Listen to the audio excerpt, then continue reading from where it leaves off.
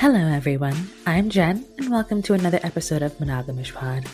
In celebration of International Women's Day, I've decided that all the episodes this month are going to feature only women as guests.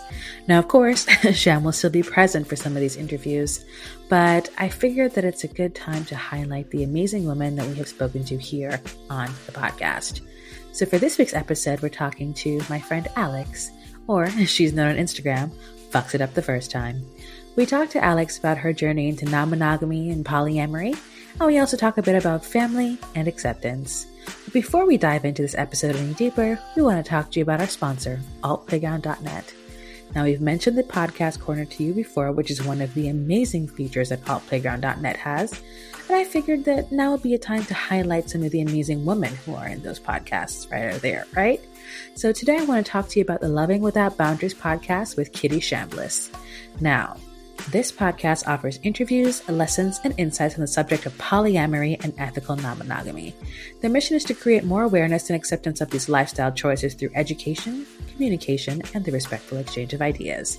They seek to promote healthy relationships, tolerance, and understanding, whether you're already living a life of ethical non-monogamy or you're those people who are curious to know more about it.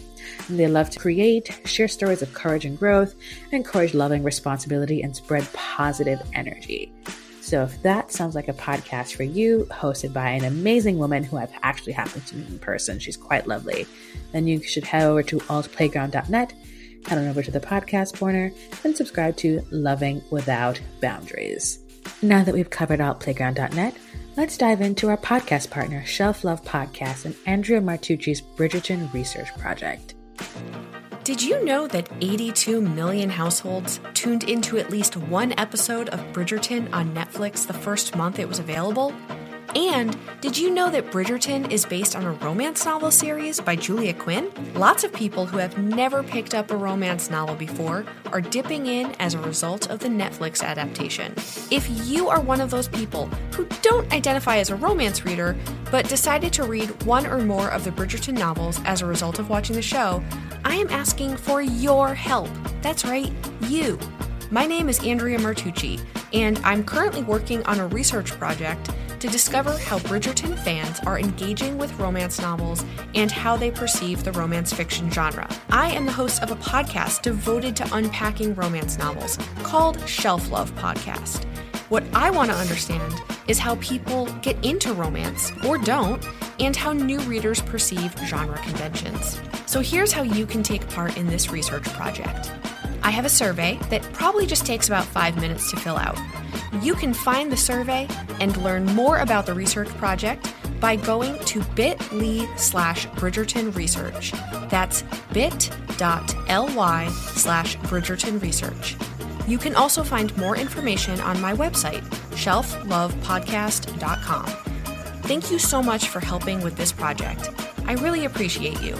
That link, one more time, is bit.ly/Bridgerton Research. All right, guys, here's the interview with Alex.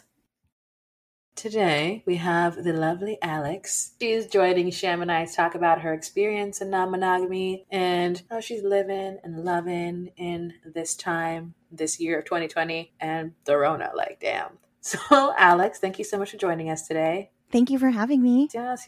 So first things first, tell us a bit about you. Oh, goodness. I'm an educator. That's what I do for a living. I've been in many relationships, and I've been exploring ethical non-monogamy, I don't know, maybe for the last 7 or 8 years. It's been a wild ride.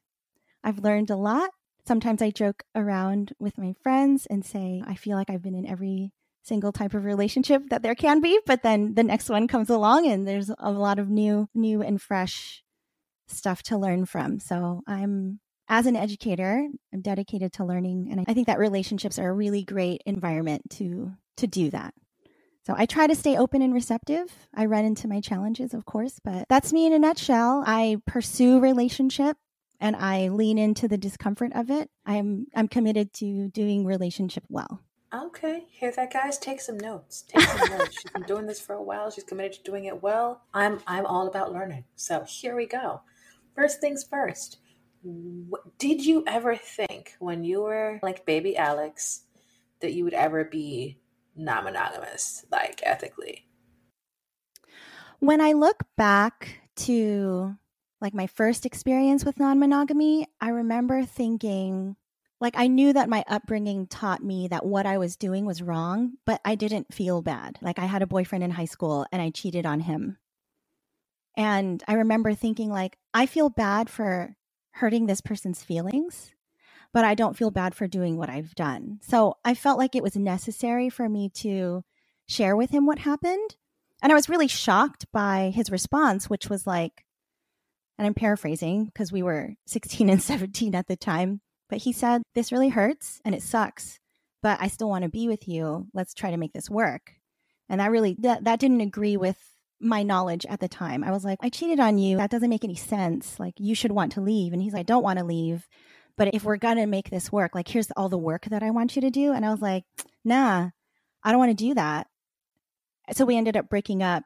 And I remember thinking at that time, not like I'm different or this will lead me on a path to like where I am now.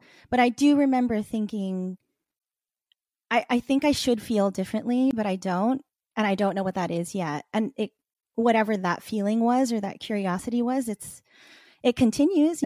I still sit with it a lot. And that was like my first experience with it. And it's followed into all the other relationships that I've had, like this moment or opportunity to be honest, either before or after your actions, and understanding how they affect your relationship. So I knew I was different because I didn't see anybody else around me doing it either. And every now and then I would meet someone, like the person I was cheating on my boyfriend with, who was a little bit older than me. It was like, he's the only other person I know who's like this. And then I very slowly started meeting people who were doing the same and just weren't talking about it, or they were, new people who were doing it and just not talking about it, or people in my life that I already knew who didn't feel comfortable sharing with me. And then maybe years later, I found out like we were going through the same thing or doing the same thing.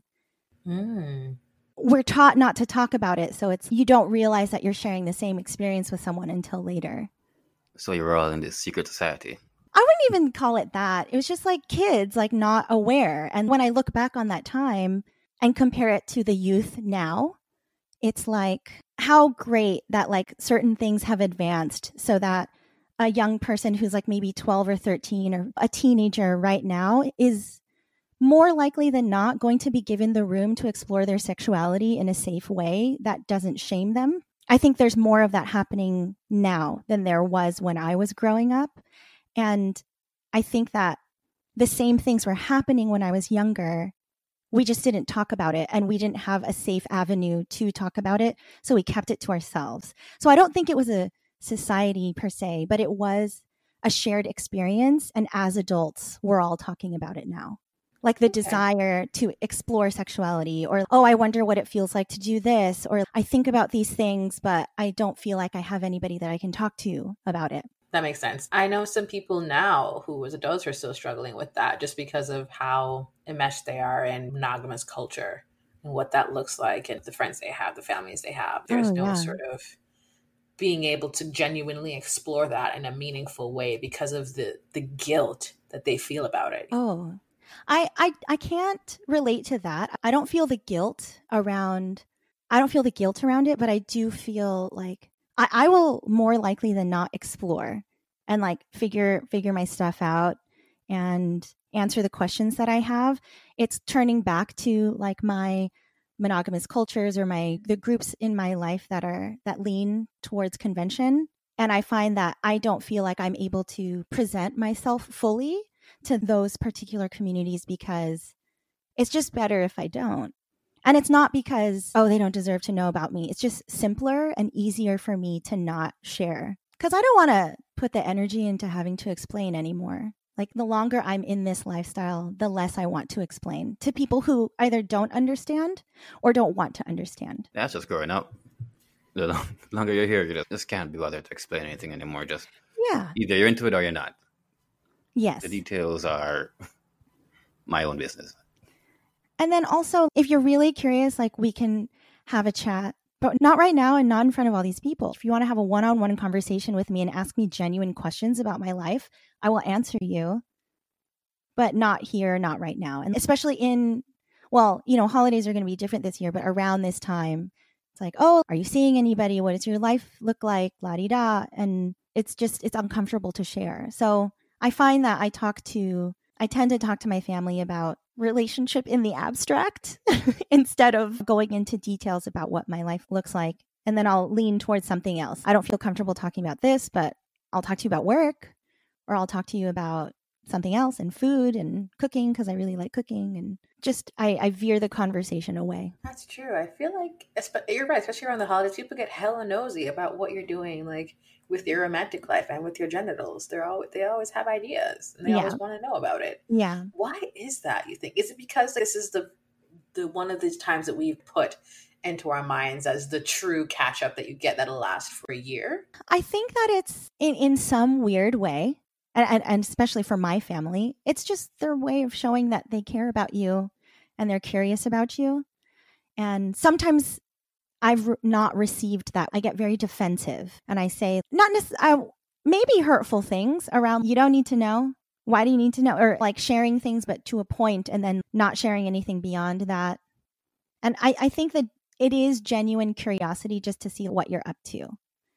And especially in my culture, or at least what I have received from growing up, is that marriage and family are accomplishments that deserve to be spoken about or are expected to be spoken about. So that's great. You've got your job, like you're supporting yourself, whatever. What about this? And it's like this expectation that it's an accomplishment that you'll eventually reach.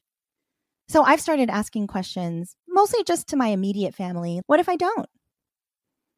What if I don't get married? What if I don't have children? Are you really going to keep asking me this same question, like the way that you're asking? What if I don't? And from some of my family members, and one in particular, they say, I'm going to keep asking because I want you to be happy. And I think that will make you happy. Yeah, I'm going to ask. I'm like, okay. And I'm going to continue answering. And then there's an uncomfortable, awkward silence. And then we move on. That's just, I get it. But they think that marriage and a family will make you happier than you are right now. I think that, again, and this is specific to my family, they've seen me go in and out of relationship many times. I have a niece, and I guess she's a preteen right now. I have a niece, and I remember one time she was like, Auntie, you've had a lot of boyfriends. And my family doesn't know about my lifestyle. So the ones that she's seen are the ones that I've introduced to my family. She doesn't know that I've had many more partners than the ones that she's met. And she's like, why have you had so many partners? And I was like, your parents weren't each other's first partners. And I have another sibling, and I'm like, my sister and her husband, they're not each other's first partners. And grandma and grandpa probably saw people before they got married. But you just haven't witnessed me experience the same thing that everybody else in the family has. And I was like, I'm just different. And it is really hard for people to understand because they think that marriage is the ultimate thing. I'm not going to lie. There is maybe like a conflict within myself because of my life choice that leans up against my upbringing. It's here's my life choice and here is what I grew up with. And sometimes those things lean up against each other and it feels like I have to make a choice, but it can be an and, right? I can be in the lifestyle and I can be married and have children. Like I can picture that for myself. Maybe in terms of presenting to my public or my community, I may look like, walk, talk like I'm in a monogamous marriage with a family, but maybe there's something about our relationship that allows me to express the part of my sexuality and my preferences in a way that agrees with what makes me happy. So I've figured out different things to say to my family around marriage that I think are satisfying enough answers for them. And I try to find different ways to say it each time I'm asked. And I think they've learned the frequency of asking has stopped. I'm 33 now. And I think when I was around 24, 25 through 30, around there, like those years, which is basically when I started doing all of this, choosing this lifestyle instead of convention. I started saying things like, I need you to be okay with me being okay with not being married. Like, you don't have to be okay with me not being married. That's okay. You can be dissatisfied with seeing me in however you see me, but I need you to be okay with me being okay with it. You can't make me want this the way that you want me to want it. So just let me experience whatever my relationship is what my relationship is with this thing on my own. Or can you accept that it's going to look different than what you chose? Like my parents, my dad is the only man that my mom has ever been with, ever. Like she is deeply monogamous. Like she's the definition of monogamy. Like she was courted by other men when she was growing up. But when she met my dad, she was like, this is the one. And they got married. And that's been it. Like they've been married for, I don't know, 40 something years. Wow. And I know. And Mom, that's your choice. And she worries. I remember her worry with me, like, I had my second boyfriend and then I had my third boyfriend that she knew about. And then like I've had many boyfriends, but they worry about me. And I just let them worry. It's okay if you want to do that to yourself. If you want to worry about my life, then you can do that. But I'm not going to do anything about it to make you happy because what's important is that I'm happy. That's definitely what's most important. And if that's their version of how they got here, I can see why anything else would be confusing to them, because to them, they're just like, oh, you just meet someone when you're young and you just live with them forever. What's the problem? Yeah, that's all you got to do. But I do want to say that first quote you made is probably our first quotable for this episode, which is, I need you to be okay with me being okay with not finding someone. Yeah. Right? Like, that's a perfect way to say that statement. And I had to say it that slowly to them because I knew that this would not compute. And I had to say it like a few more times because they were very confused. They were like, I don't understand what you're saying.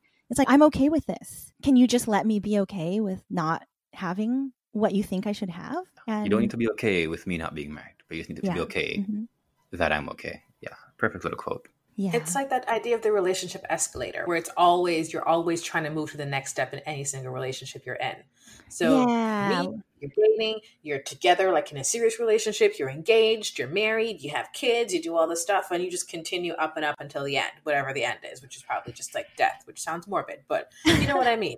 Like you just have to be taking these steps to get to whatever. And it feels as if a lot of people believe that your goal in life is to find someone to be on that escalator with. Yes. I still like experience discomfort around the ideas of relationships needing to be linear.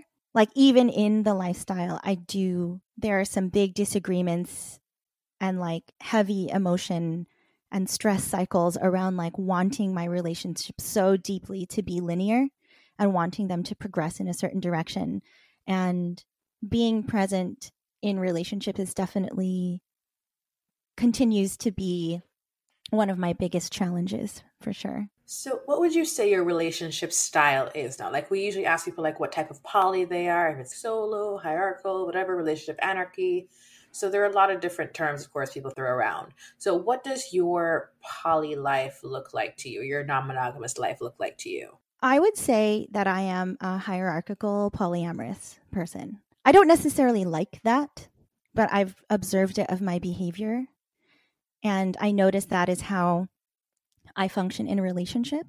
That is not necessarily always what happens, but I do know that it's my tendency to lean towards prioritizing one partner. Okay. And is it more of you date them like all separately? There's no sort of kitchen table vibe. It's more like each relationship is independent. There's no kind of community together situation. In my last serious relationship, there were a couple of experiences that former partner and I had where we shared a partner. And then there were other, like in an emotional and romantic and physical way. And then there were other parts of our relationship where he had another partner and she and I had somewhat of a friendship. And we established lines of communication just so that everyone could feel like they were being seen and heard in regards to their wants and needs in the relationship, their limitations and boundaries in the relationship. But I would not have considered her like my partner. We were metamors to each other for sure. We just happened to have a closer relationship than I've heard other metamors having. So you have been in like a triad-like situation before then? Yes, I would say that most of my experiences in the last 8 years that have been profound for me have been in a V. And I feel like I've been on every point of the V at least once. And sometimes between the two edges of the V, like the two top points of the V, sometimes there's like a solid line between me and that other person, and it feels more like a triad. And then sometimes there's like a dotted line. And then sometimes there's just like clear breaks, like you're on that side of the V, I'm on this side of the V. And like, there's our partner in the middle, but we don't have a relationship. Yeah, okay. Or just like a I see you. And that's monogamous trigonometry is the best to just work out all these shapes. It's like, okay. I love that. You call it that.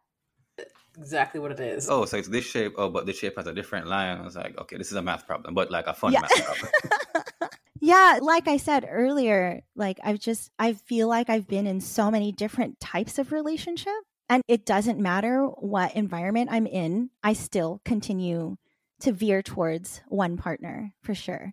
Even if it like hurts me, like I will stick to the commitment that I've made with someone else, even though I know that I'm falling hard for a new partner. And I'm realizing that, or at least in the last time this happened with me, nobody cares about it as much as I do. It seems like everyone around me has an easier time of saying it is what it is. And those are the feelings. And if there's movement in your heart towards this person, then go towards that person. And if there's movement in your heart towards continuing to move towards me, then continue to move towards me. And, you know, sometimes we can move in different directions at the same time and all that other stuff. But I still, again, I'm just going to say it again because we're talking about this, but my upbringing instilled in me this strong, like almost involuntary desire to prioritize a partner and for that partner to prioritize me, even though we have other partners, or maybe one of us has other partners. And it's a continued conflict for me. I sit with it though. Like I'm willing to do the work around it and I'd like to be better at it. It's hard to sit with the uncertain though. Yeah, I mean, this is more in Sham's wheelhouse than mine, because while I have done that one time, I've never done it again, which is weird now that I think about it. So Sham, take it away as the married man in this conversation, who is also polyamorous. Tell the people what's going on there, because you have that sort of hierarchical life as well. Yeah, that's just what happens. So I understand what you were saying before, which was even if you're not trying to be hierarchical, it's still going to end up working out that way. Yes. Especially with me, because you're married. It's going to be hard to meet someone new and say, oh, you're on the same level. That is the relationship now. So I definitely understand the feeling of being there and, as I said, being part of the hinge and all of that. Okay. So that's what your, ideal sort of structure is now, what you say you practice. So tell me about what dating looks like for you now. Like, we're in a pandemic, so I don't know what anyone's doing, if anything's all long distance, you have local partners. What does that look like for you now? I am partnered with one person right now, and he is partnered to someone else. And he lives maybe like 15 minutes away from me. So there was a period of time at the beginning of the pandemic where we weren't seeing each other because we were trying to be careful. And after that waiting period, once testing was available to the masses, we were like, okay, cool. We can see each other. So we see each other maybe like once a week. I'm not necessarily pursuing relationship with anyone else right now because of the pandemic. It's just when I think about dating right now, it makes me want to throw up a little bit. Like letting someone in. It feels so heavy right now, and I'm doing a lot of emotional processing in general. But I do continue to hold space for people in my life that have been partners. And I'm not necessarily closed off to us like pursuing something further later. But it's just like right now, it just feels like very much on pause. So there are a few, I'm going to say maybe 4 people in my life right now where it feels like it's not necessarily just a friendship. I hold them in a regard that's like close to my heart, either because of our history or because the conversations that we have started during this time have elicited some type of affection from me towards them. And because of where I'm at in relationship to relationship right now, it doesn't feel ethical to me to pursue anything beyond the spaces that we share with each other, emotional space that we share with each other. Because if I went beyond that question, for me, begs to ask, I guess it begs the question, am I seeking out because of deficit, or am I seeking out because of a genuine curiosity in connecting with another person? And I do think if I look at myself in the mirror, it feels like I'm seeking out from a place of deficit, and I don't want them to feel bad about that. And I've had a very transparent conversation with someone recently around it. Hey, like, I think about you, and me saying, I think about you too. But I just want you to know that, like, when I think of you, it's because of something that's going on in my current relationship that makes me want something from someone else. And you just happen to be the person in that space right now. And I don't want to treat you that way, because I think that what you would want with me, if it were going to start, would not be this.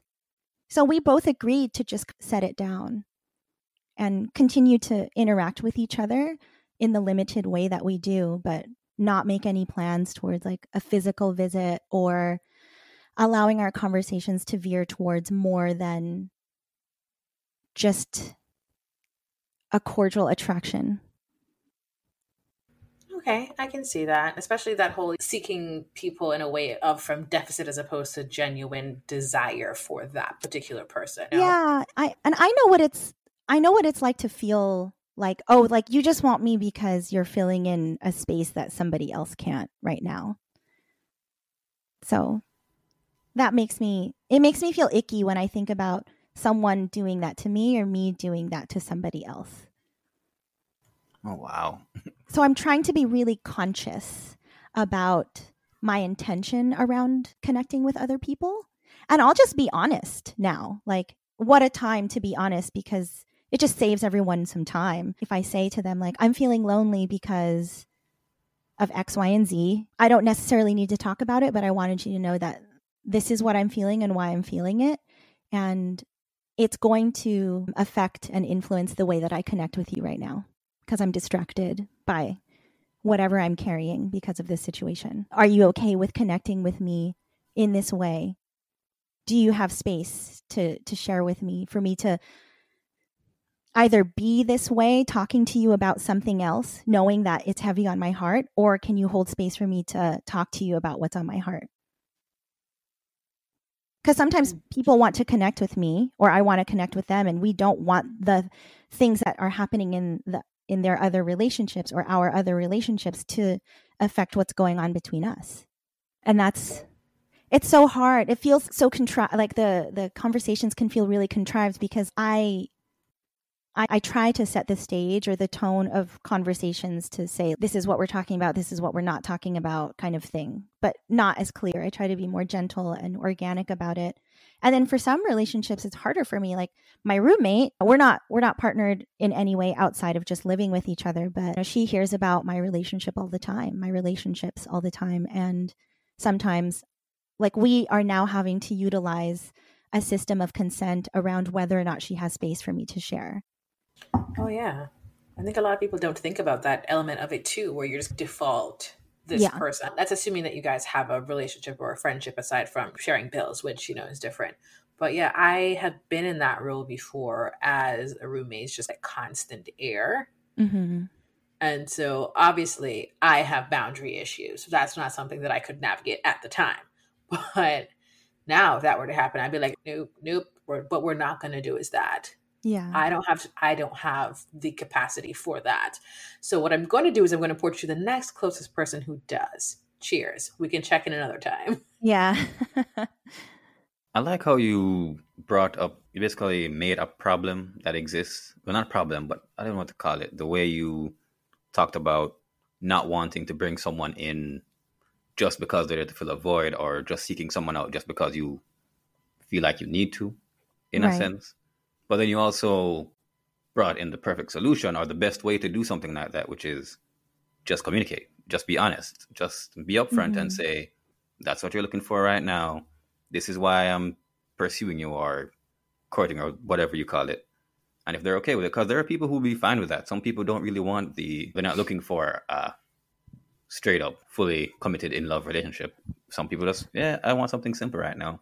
Right. And what you're looking for is perfect for me. But yeah. And that comes back to what we always say on this show. Communication is the most important thing in any relationship, but in especially a non-monogamous relationship, because this is the one kind of relationship where everybody needs to know what's going on. Yeah. And I've told my partner through this time, sometimes it feels like I can't turn to you and I'm feeling lonely and I would like to be comforted. And sometimes I think about calling someone and asking them to like, just come hold me. And he was like, yeah, that's okay. I thought it was going to be this big thing. And he's like, if that's what makes you happy and that's what you need, that's fine. And it's just, as long as I do feel like as long as I communicate to people what my intentions are, then it's fine. And there are those, I do think that there are people, at least within my community right now, like already established relationships and friendships and connections that I could call and say, hey, like, we have to figure out this COVID thing, but can we make arrangements for us to just like cuddle? I would really like that, but that's it. So would that be like friends with benefits, but the only benefit is cuddling? Because I'm fully into that as a concept. I think it's a moving status, right? It's not, you're my friends with benefit that I turn to, and every time we see each other, it's just cuddles. I do think that I have another, I don't even want to say like former partner, but we're just not seeing each other right now. And I went through some changes in relationships so that there's like some distance between us now, but we still relate to each other in a very close, intimate way. We're just not physical with each other anymore. And maybe I have to partner-ish kind of people in my life who are like this, that I can turn to. They both feel big brothers, but also partners at the same time. And we have love for each other, but it's not necessarily like this lasting, romantic, committed relationship love. And they are also both partnered, and I'm friends with both of their partners. So it feels very family. So we leave each interaction open to what may happen. And then it's on each of us to communicate the consent around those things. So like I have to be very specific and say, I know that when we're around each other, there's potential for things physically to move in many directions. And I will take responsibility for myself and my body and say, this is all I'm comfortable with. Even if it's just like a snuggle. And they respect it. Sometimes they'll joke around it and say, haha, like how successful will it be for us to not touch each other? And I'm like, I think I would do a pretty good job. Like I can draw that line and respect that boundary and limitation, especially right now because of COVID and we want to make sure everybody's safe. But I try to cultivate that type of relationship with almost everyone that could be a potential, at least physical partner. Like leaving it open instead of saying, these are the things that we do. And like for an indefinite amount of time, that's just like the stamp and the label that we put on our relationship. Okay. So are you more like into titles, or would you consider yourself more of a title-less person? Or you use titles only in more committed relationships? Right. Can you be more specific around this question? Oh, yeah. So I know that some people are always, oh, yeah, this is my boyfriend, this is my this is my that. And they use specific titles for specific people who hold, quote unquote, certain positions in their life. Is that something that you like to do, or do you just, the relationship is whatever it is, and if you guys decide on a title for each other, then you use that, but otherwise it's just generic? I think partner is the term that I use most comfortably in all avenues. Like whether I'm in a conventional or non-conventional space, I'm finding that not only am I, but most people are starting to use just the word partner. And I like that. I like that a lot because it's saying like, I'm connected to this person. I do not need to be specific with you. Like you don't get to know yet. Like that's the function of the titles for me. I think that in some spaces in the conventional world, it just works out better for everyone's comfort because I just don't want to take the time or energy to explain, to just say like boyfriend. Because if you say, you read the room, and if you said partner, you'd be asked like, oh, do you mean partner like you're a lesbian and you have a girlfriend? And I'm like that's not out of the realm of possibility. So I'm just going to say partner. Can we just be okay with you knowing that I have a partner? Do you need to know what their sexuality is or what my sexuality is? Does it really matter? So I think that I like using the word partner in any regard, but sometimes it doesn't feel like quite a partnership. So if I have the opportunity to introduce someone to someone in my life, I might just say this is my date or whatever. I just try to read the room, and I also try to read my partner or my date or whomever. And like before we walk in to a space together before COVID, right? I'd say, hey, like, how would you like to be called before we walk into this thing? So the only official title is partner. So anyone else is just either a date or they're just their name, the person. Yeah. Like your friend cuddle person, your friend that you can call on for cuddles. They don't get I would probably the tone that I use to say the word friend would imply to my friends who know me, like what kind of friend it is. So it's like, oh, is this your friend? I'd be like, yeah, this is my friend. I don't know. Yeah, I might say if it's a comfortable space and everybody is aware, I'd be like, this is my snuggle buddy. And that's it. That makes sense. So what kind of, I know you're in the West Coast, and so there is a dearth of like polyamorous and non-monogamous everything over there. So what does your non-monogamous community look like? My non-monogamous community looks like a combination of people that I've been friends with for a very long time, and we've slowly discovered about each other that we are more similar than not. And then I don't want to say smaller, but a community of people that I was introduced to through my last partnership. And those, I was at a point in life where I was feeling very adventurous and I wanted to explore a lot. So it was a community of people, and we met regularly for play parties. And that was really fun and exciting. So a lot of those friendships that I gained from my time in that community have remained. But that specific group of people no longer meets together for play parties the way that we used to. Yeah, I can imagine things are what they are right now. It's not necessarily because of our current circumstances, but because of falling outs and differences in differences. Yeah, just differences in navigating the space. Okay, got it. We don't need to go into any more detail than that. That's fine. Yeah. So you have your community, you're building your stuff together. And I know that we touched on this a little bit, but your family is very much in the monogamous, centered, oriented people. Yeah.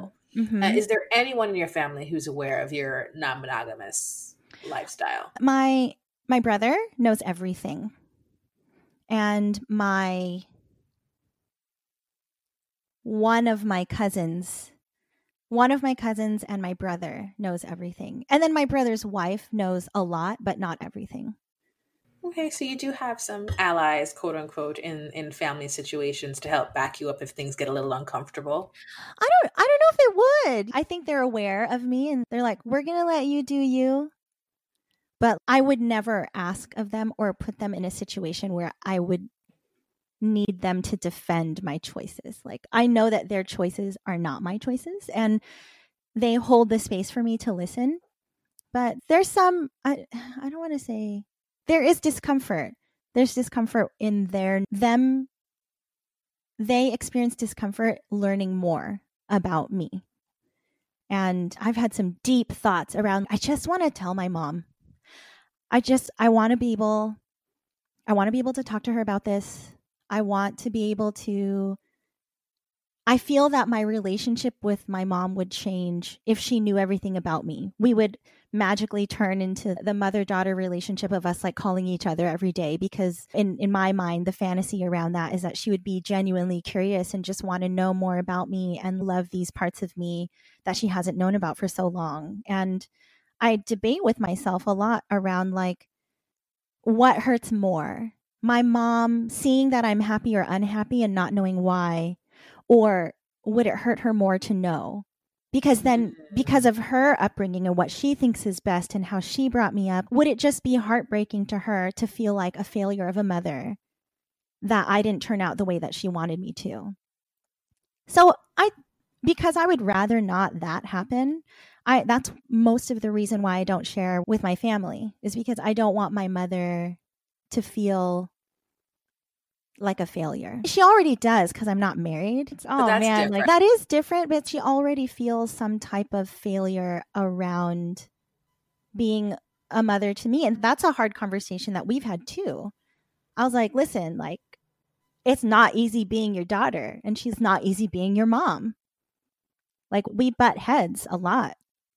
And I know that sharing with her who I am fully would hurt her. And the only reason why that came up is because I told my brother, I was like, I think I want to tell mom. And he was like, I beg you, do not tell her. Don't tell her, please. For the sake of our family, please don't.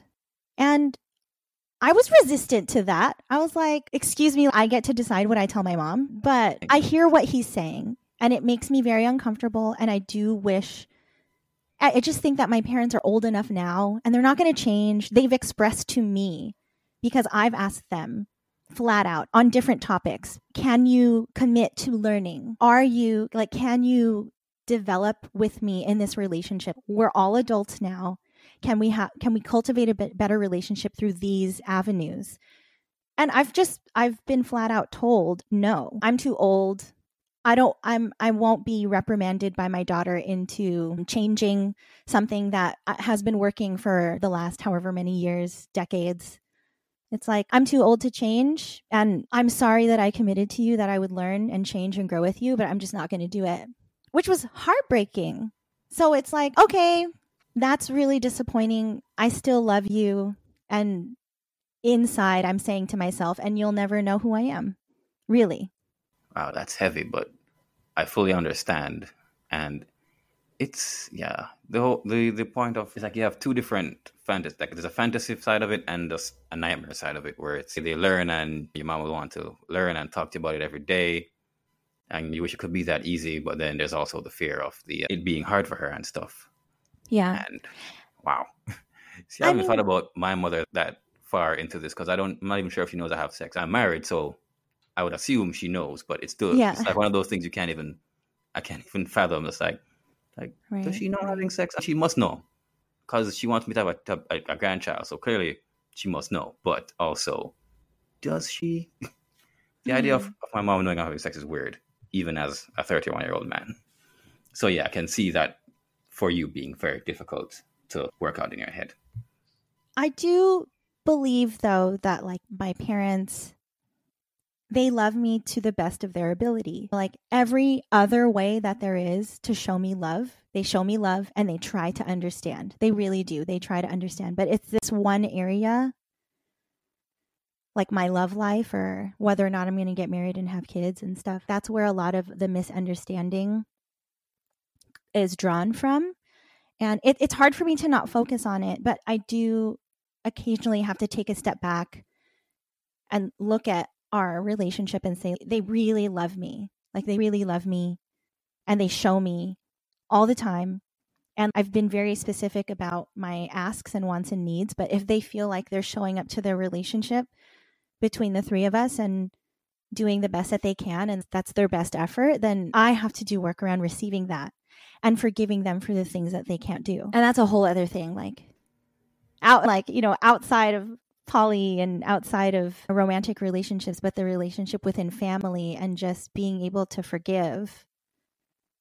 And what I'm learning from that experience with my parents is that I'm learning to be more forgiving towards my partner, especially right now. Like there was a quote that actually one of my former partners, like from way back, was like, sometimes like people do the best that they can, and sometimes the best that they can do is just really messed up.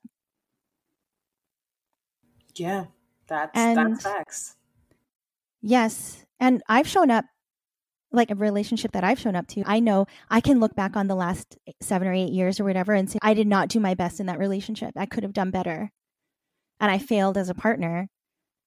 And so now, as I witness my partner in our relationship now, I see him facing the same challenges that are setting him up for the same failures. And I tell him, I choose to love you through your learning.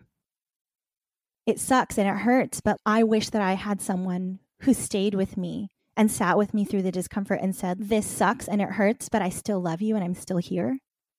Instead of not good enough, peace out. I'm trying to be more understanding in this space towards him because when I ran into those feelings, I was left by two partners at once at the same time. So he's in a similar situation. He has two partners. He's in this V, and it's very complicated and complex, and he's managing it the best that he can. But at the end of the day, like I told him the other day, like you have to face, like you're going to hurt people's feelings. And like part of our relationship, because you've chosen to be in this lifestyle, is that my feelings are going to hurt sometimes. Your other partner's feelings are going to hurt sometimes. Your feelings are going to hurt sometimes. Like it's not glamorous. I don't wish these preferences on anyone because you have to deal with the discomfort and the pain.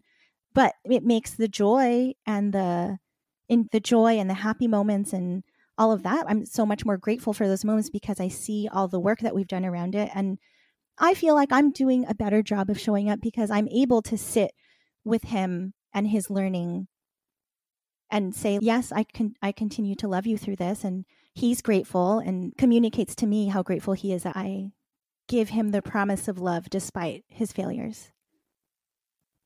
Yeah, that's definitely important. I think a lot of people forget that we were all new once. Yeah. We were all figuring things out once. So you've been in this about 7-8 years. How long has your current partner been in this? Since we started dating. So I don't know, almost a little over a year and a half. In March, it will be 2 years. When we met, I was in another partnership. And yeah, it was complicated. Yeah, I see that. Okay. But yeah, so he's still in the beginning part of his journey. And this is the reason why I started the Instagram account where you found me. The concept is like everybody fucks it up the first time. And there are so many first times and the mistakes are how we learn.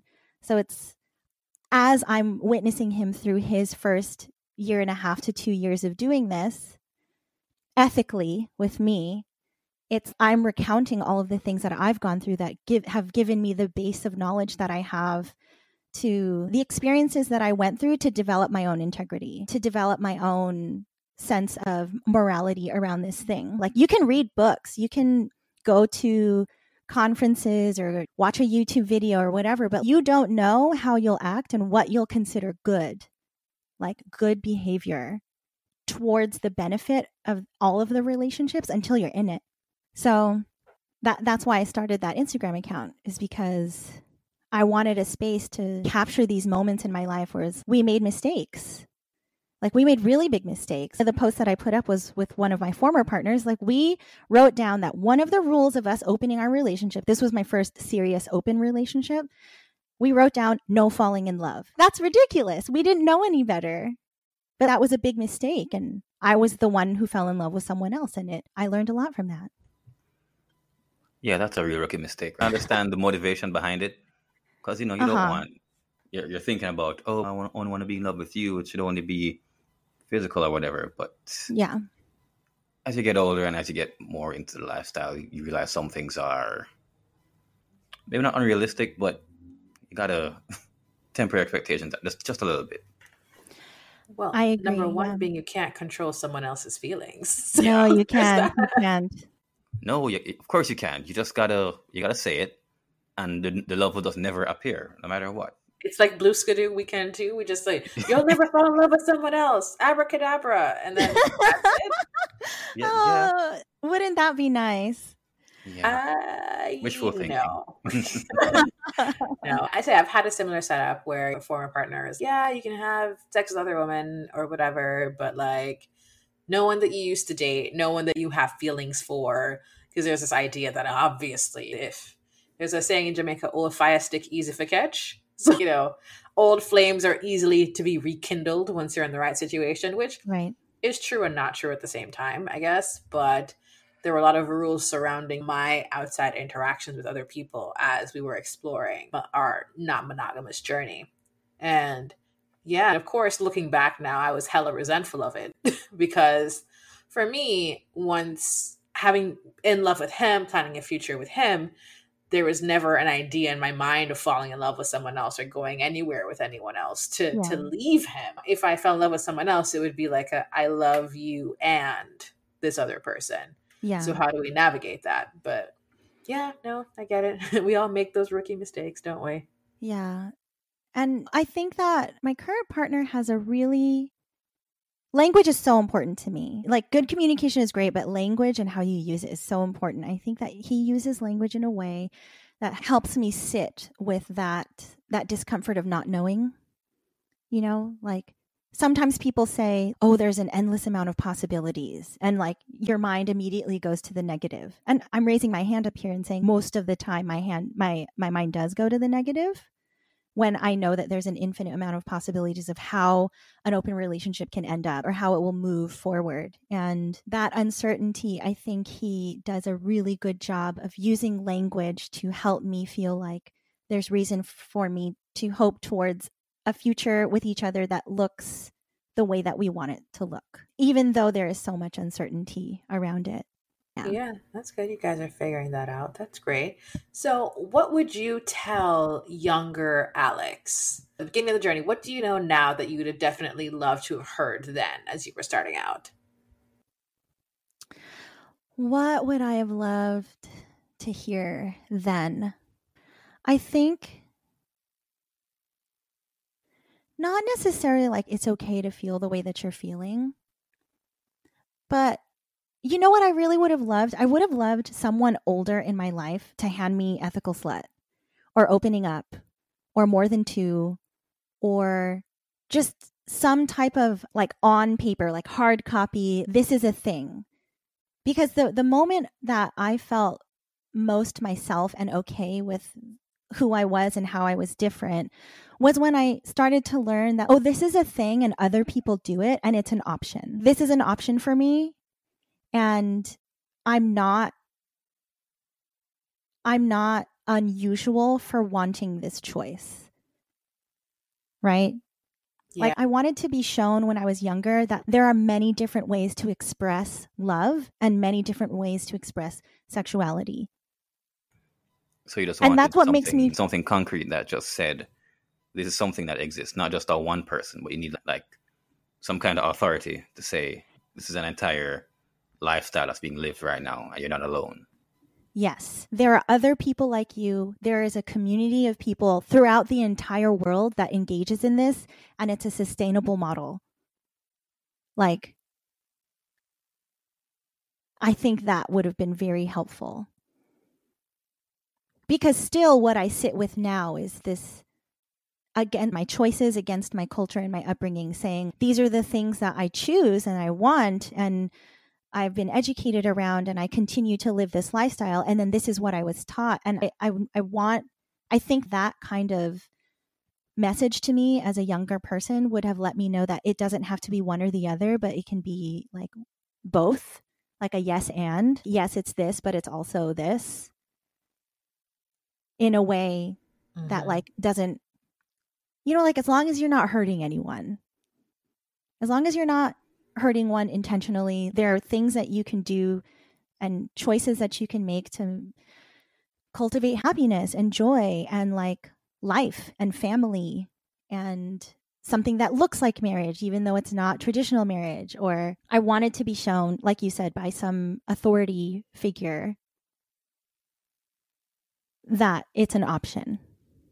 Yeah, I can definitely see that. That's something I think that's be beneficial to a lot of people. I mean, especially coming from, I wouldn't necessarily say that your culture is conservative, but that's how it appears to me as another conservative cultured person. Like Shem and I are both Jamaican, and with your Filipino upbringing is kind of like very, well, like I said, it comes across as very religious to me as well. Was that necessarily the truth? Yeah. Or yeah, I grew up and I was raised in like super Catholic culture, and yeah, I would say that it was really conservative in regards to, like, specifically in regards to relationship. It was conservative for sure. I mean, there were other things that like my parents were, I don't want to say loose, but they were open and understanding. Like I veer towards the arts and they let me read whatever I wanted to read. Like, they didn't know. It's so funny. They didn't know that I was reading romance novels from the drugstore. They just knew that I was reading, and they were happy that I was reading, and not necessarily aware that what I was reading was like highly sexual content. So like, I had a lot of freedom around specifically education. Like, they let me learn whatever I wanted to learn. But when it came to like, when it really came down to it, what was valuable to them is that I don't want to say obedient. It's not necessarily obedient, but that I was representing the family well. That my Yes. choices were representing the family in a light that agreed with how they wanted to be seen. And that's where we started butting heads, which was like when I started high school. I was like, yeah, I'm not going to do that. Or I don't believe this. Or so there was definitely a lot of, it didn't feel conservative growing up. But now that I'm older and I look back, it was conservative, or it remains conservative. But there are also things that I learned from my upbringing that I take into my relationships in the non-conventional world that kind of ground me and help me navigate through my relationships. So it's hard. Like, I don't really look at it like I broke away from convention, I'm free. Like, it's not really like that, but things were strict, and I've been going against the grain since I was young. So that conflict is not new for me. And maybe that's why I'm talking about it the way that I'm talking about it. I don't know. I don't want to say it's tough, but there's a lot behind it. And I don't know if I have all the words for it right now. Yeah, no, I feel that. I wasn't raised religious, but Sham, you were raised Catholic, right? Yep. Yeah. So, yeah, but it was weird because my parents are not married, so it was very much. I got the lessons in the church, but my home life was not very reflective of that kind of lifestyle. So there's not that much pressure to be proper Christian and follow. They wanted me to be married and monogamous, of course, but there wasn't that much pressure to live by the Bible, so to speak. So I just went to church and mind my own business, but there wasn't much pressure on my part, so I didn't experience that as much. Yeah, I would say the same. Like, we weren't taught to live like by the Bible, but the social aspect of church and like showing up and going to confession and like being seen at church was very important. Oh yeah, I know all about that. Yeah, it was just the social aspect of it that I was shown, I suppose. Yeah, no, like I said, I didn't grow up religious at all, aside from school, where, in Jamaica, all school is religious, so that's a whole thing. Like So you in the got to US, sleep on Sunday. yeah. Yeah, I got to sleep on Sundays, except for I was with my dad. If I was with my dad, I was on the road doing all sorts of weird stuff, going fishing or whatever it is that he wanted to do. But yeah, when I was with my mom, I could sleep in more or less. We didn't have to get up super early or get dressed for church and do anything surrounding that. But of course, my Monday to Friday life at school, we had mandatory devotion every morning, every semester.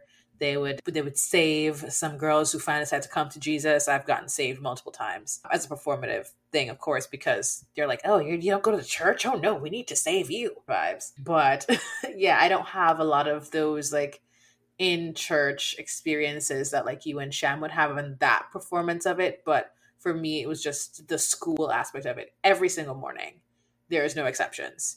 The only person who got excused from it was the girl who was a Jehovah's Witness. Everybody, even the Jews had to do it. Even the Jewish people had to do it. So it was like, yeah, we're all here doing the thing. It different. Even though Sham and I grew up in the same country, we have like similar friends. It's just a totally different religious background for both of us. Yeah, I feel like almost everyone that I've run into in the non-conventional world has had some type of religious upbringing that they've left, or sometimes still hold on to, but in different ways. I think that I still hold on to a lot, for sure. My current partner and I feel like we connect on that level. He grew up in a different faith than me, but I think that when we talk about our experiences with religion, it enriches our relationship and our understanding of partnership towards each other. And that's new for me. I've never had a partner where I've related on this level around this specific topic. And it's refreshing. I will say that does come up a lot. We find, even us interviewing people, that there's always some religious background that people are not going against on purpose, but they're just not following as much as they used to because they're living this lifestyle now. Yes. And I feel like it's that rule of the further you push in one direction, the child is going to go in the other direction. Yeah. Because similarly, anyone who is in LGBTQ, usually say when they were growing up, they were always pushed to be one thing, and they just went the other direction as far as convention is concerned. So yeah, that could be a thing. I guess like it was a very gradual thing for me. Like I remember listening to homilies, mostly homilies, and I would listen to whatever the priest had to say, and I'd say, I don't agree with that, and just decided I don't believe in that part, or I will not do what you're saying. And looking around to see like people's reactions to what was being said, not necessarily by the priest, but also by like our small group leader, our small youth group leaders. Like we would get into small groups and good old youth group. Yeah, I remember those. Yeah. And like after mass, like all the youth would get together and we would talk about the topics that were discussed in the gospel. And I remember just like being shocked at some of the things that were being taught and looking around at my friends and saying, are you eating this up? Because I am rejecting this quietly. I'm quietly rejecting this, and I'm wondering if you are as well. So like this quiet filtering of friends, because I see their reactions to the things that are being discussed at church and saying, well, that what they're discussing is bad, that I really identify with that. And again, like just I've always been this way. It's like I don't feel bad for being different. I just am. So I don't agree with you on this. But the thing in the Bible that we were talking about, like, we can reframe it so that it agrees with what I think is more like a godlike way or Christian way of doing things. But I don't think that it means to exclude or to reprimand in the way that we're being encouraged to reprimand this behavior in our peers. Like it rubbed me the wrong way, and it continues to rub me the wrong way. So like how Alex just sat in church and said, nah. Yeah. Not every week, but more and more. So like between 14 and 21, it was just like, it just became more and more of a thing. I don't like this. I don't like how you've taken a spin on this gospel, which is teaching actually a very good moral lesson. And instead of teaching that lesson, what you're doing is trying to figure out a way to reframe this text into being about stewardship and tithing. And it's like, this is not about money. Oh, wow. One of those churches.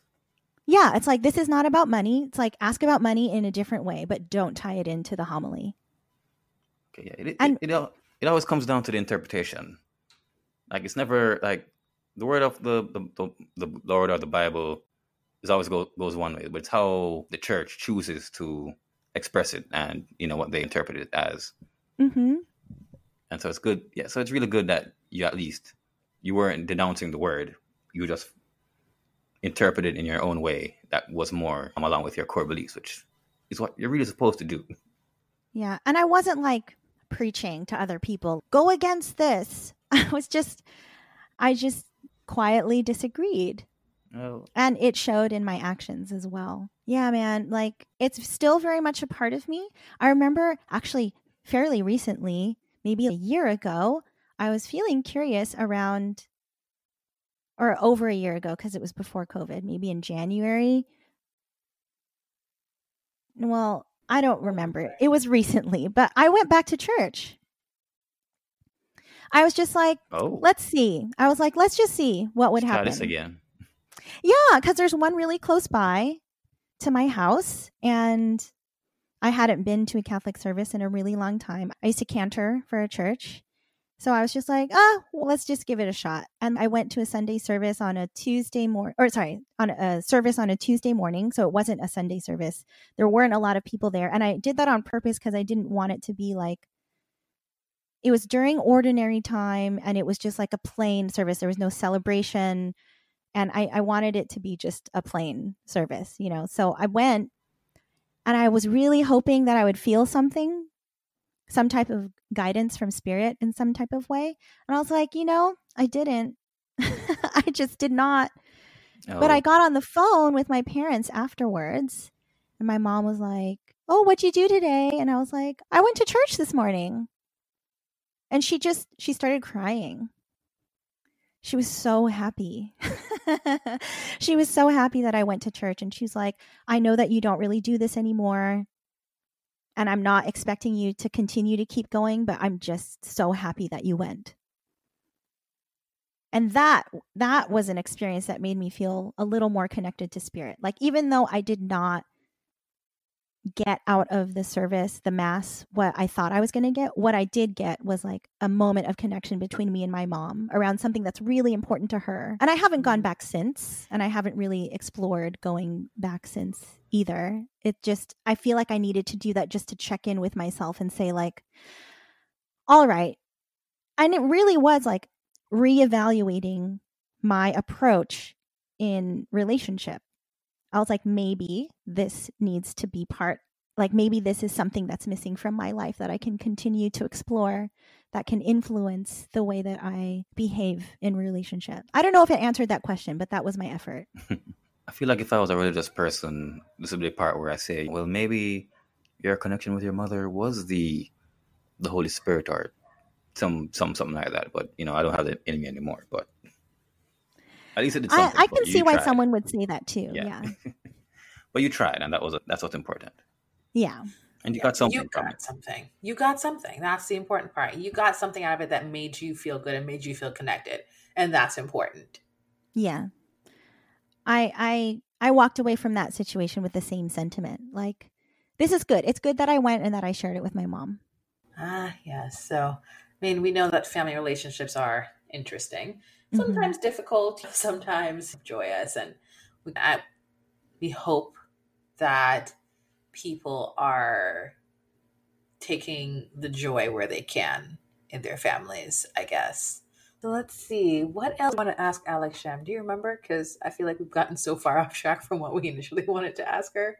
Oh, okay. We may have been off track, but we found a new track, and I like this track because we went to some wonderful places. I think We're on a new path. We're on a new path to discovery. See, it's not always where you think you're going. It's about like where you end up.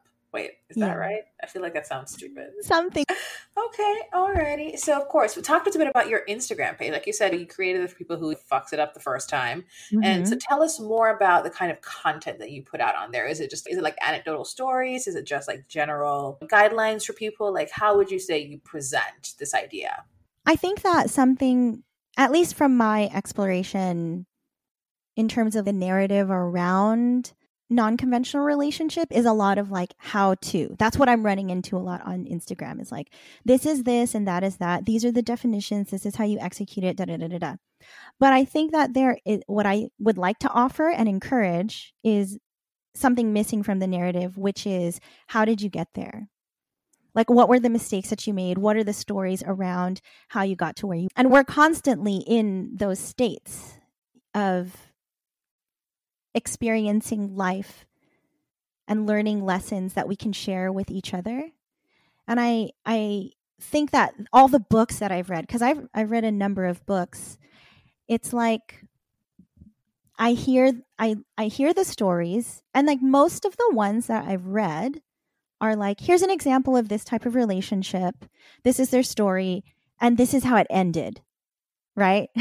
And it's discouraging. Like, even though you're getting all this information and validating literature that says like you're not alone, I think there is a little, what I would like to do is fill in the gaps of what I think are missing with these. Yeah, I guess what you said, like anecdotal stories around, this is an experience that I had and these are the feelings that came up for me, and not saying this is what you should do. It's just what happened and the feelings that came up and the choices that I made. And it's hard for me because I thought I wanted to go in a chronological direction, but that's not what's happening. And part of the reason why I started the Instagram was to redirect some energy in my relationship with my current partner. Like I said, I don't want to seek out another partner from a place of deficit. So I wanted to take that energy and put it towards something else. And this is what came of it. And I've been trying in my writings, like I keep coming up with more stories to talk about. And I'm trying to find a balance between like too general, too specific. Like I do want it to feel like something that I want to offer stories around things that are common that people might run into, but I can't, like everybody's experience is so unique. So sometimes it's just around sharing the story and trying to find the right language around sharing it. Because I do think some of my posts are a little long-winded, and there's probably a better way of getting the gist of the situation out. Like this infographic stuff is new for me. So I'm trying to convey a message and fill in a hole. And I want to communicate a lot in not a lot of content, if that makes sense. Yeah, absolutely. Especially considering, you want the content to be about the content and not about like how you present yourself. I think a lot of people, when they do these infographics, they rely on their faces in a way to carry things. Yeah. And so like, I think, that trying to strike that balance between what's too much information, not enough information, like how do I present it? How do people engage with it? Yeah, those are some things to think about for sure. Another challenge that I'm running into is that some of the things that I want to write about are about relationship in general, not necessarily non-conventional relationship. Just like about insecurity and about facing demons and stuff like that. Yeah, but I mean, those things are, well, I've talked about this a bit with Andrea Martucci of Shelf Love Podcast. Shout out to Andrea. When I did an episode with her about polyamory and non-monogamy and romance novels. And she was asking like, what makes good poly? And, I gave a list of stuff and she was kind of like, well, this is just like what makes great relationships. I said, I know, right? Crazy. Funny how all these things seem to go together. But we do the most work that should be standard across the board in these unconventional relationships. So there's also like that side of it. I mean, of course, there's some things that are more like non-monogamous and polyamorous specific, but when you look at the core of what makes, any non-monogamous relationship you have great, those are things that should be making any relationship you have, friendship, romantic, family thing, great as well. That extra communication, that consideration, that consent factor, like all of those things. Mm-hmm. So I think you should just speak your truth, girl. Speak your truth. Yeah. Also, like when I think about all these stories that I want to share, like I relive them a little bit, and I'm trying not to dig too deep because it affects me emotionally, and I'm finding like what I thought would be a very light, I don't want to say lighthearted, but like separated and removed part of myself. Like when I sit down to write something, it's like I kind of relive it a little bit. So I've been avoiding it lately. I've been wanting to say something, but I don't. Like I have the resistance. Like I resist going through the emotions again, Yeah, I get that. I mean, you're sensitive. Not like in a negative. I mean, people view sensitivity as a bad thing. Like, no, but you're sensitive to these situations that you've been through. And yeah, I if it's not something that you can write from this completely detached place, then of course I understand like being hesitant to go through certain emotions for certain situations, knowing how emotionally worn out it makes you feel afterwards. Yeah. But yeah, like that's I've written I think like 12 posts so far. I don't remember how many, but I'm trying to think of a different style and a different, I don't know. I just have so many freaking stories and I don't know where to start anymore. I need someone to ask me a question. And I feel like this is great because you ask me a question and like I have so much to say. But if I'm like, okay, I'm going to write a story about this partner. And it's like, oh, so much shit happened in this relationship. What do I start with? Okay, let's start with how you met. Let's start there. We met at a sex party. See, exactly. There you go. That's like a whole series of posts right there just about sex parties in general. What was different about this sex party the night that you met? Like, what did that look like for you? Oh, I know what I forgot to ask you. Kind of invasive, but also not. Are you ready? Yes, I'm ready. Are your DMs open for people to ask you questions or try to become connected to you in a more intimate way? Oh, you mean like through my Instagram account? Yeah. Yes, I would love that. Yeah. That would be great. And I feel like I've been craving a sense of community, and if this is a way for me to do that, I'm happy to open my DMs and answer questions. See, guys, I'm doing all the work for you. We just want to build communities and connections here. We're trying to get people together. And so I know that you're not actively seeking new partners right now because, of course, really, we're in this Right. world and we've already talked about this. But if someone were to slide into your DM, say she's about 5'4", she wears glasses, she has short hair, she has a pretty nice rack. Familiar. I'm not sure why this person sounds familiar to you, Shap. Anyway, if she were to slide into your DMs like in a more intimate way, would that be something you're open to? Or any other particular person who is just out there? Like I said this earlier to one of your other questions, and it's just I'm open and receptive to movement. So the connection is the start, and then we'll see how movement goes after that. See, guys, to that person out there in the world, Alex is open. I'm open and receptive to movement. Yes. Yeah, so we'll see what happens there. I will pass on the message. Okay. I will do that. Yeah. So tell people the title of your Instagram, where they can find you, and any parting words that you want to share with our faithful listeners. My Instagram is fucks it up the first time, spelt how you would assume it to be spelled. And my message, I would like for you to ask yourself, what is the most loving choice? I feel like I run into that question all the time because that question includes so much more than we realize. Because sometimes we just want to be loving towards our partner, but we're forced to be loving towards ourselves. And I think that a lot of consideration, necessary consideration towards the lifestyle is packed into this question. What is the most loving choice? And how do you plan to execute that? That's it, I think. Of course, we want to thank Alex so much for joining us here on the podcast and talking about her journey into non-monogamy and polyamory. We will put the links to where to find her in our show notes, but it's super easy just to go to Instagram and type fucks it up the first time. If you want to hear more Monogamish Pod, you can find us on your favorite podcatcher. And if you happen to use Apple Podcasts, we'd appreciate it if you would rate and review us and click that subscribe button. It helps us to rise in the rankings. It makes us look really good. It makes me smile. I feel like that's enough of a reason to do it. Of course, you can find our latest episodes, like I said, on any podcatcher of choice. The 3 most recent episodes will be on SoundCloud, or you could go directly to our website, monogamishpod.com. That's where we put the detailed show notes and transcripts for episodes when I get around to it. But you can also find a little clip there on each episode page. You'll be able to listen to the episode directly there.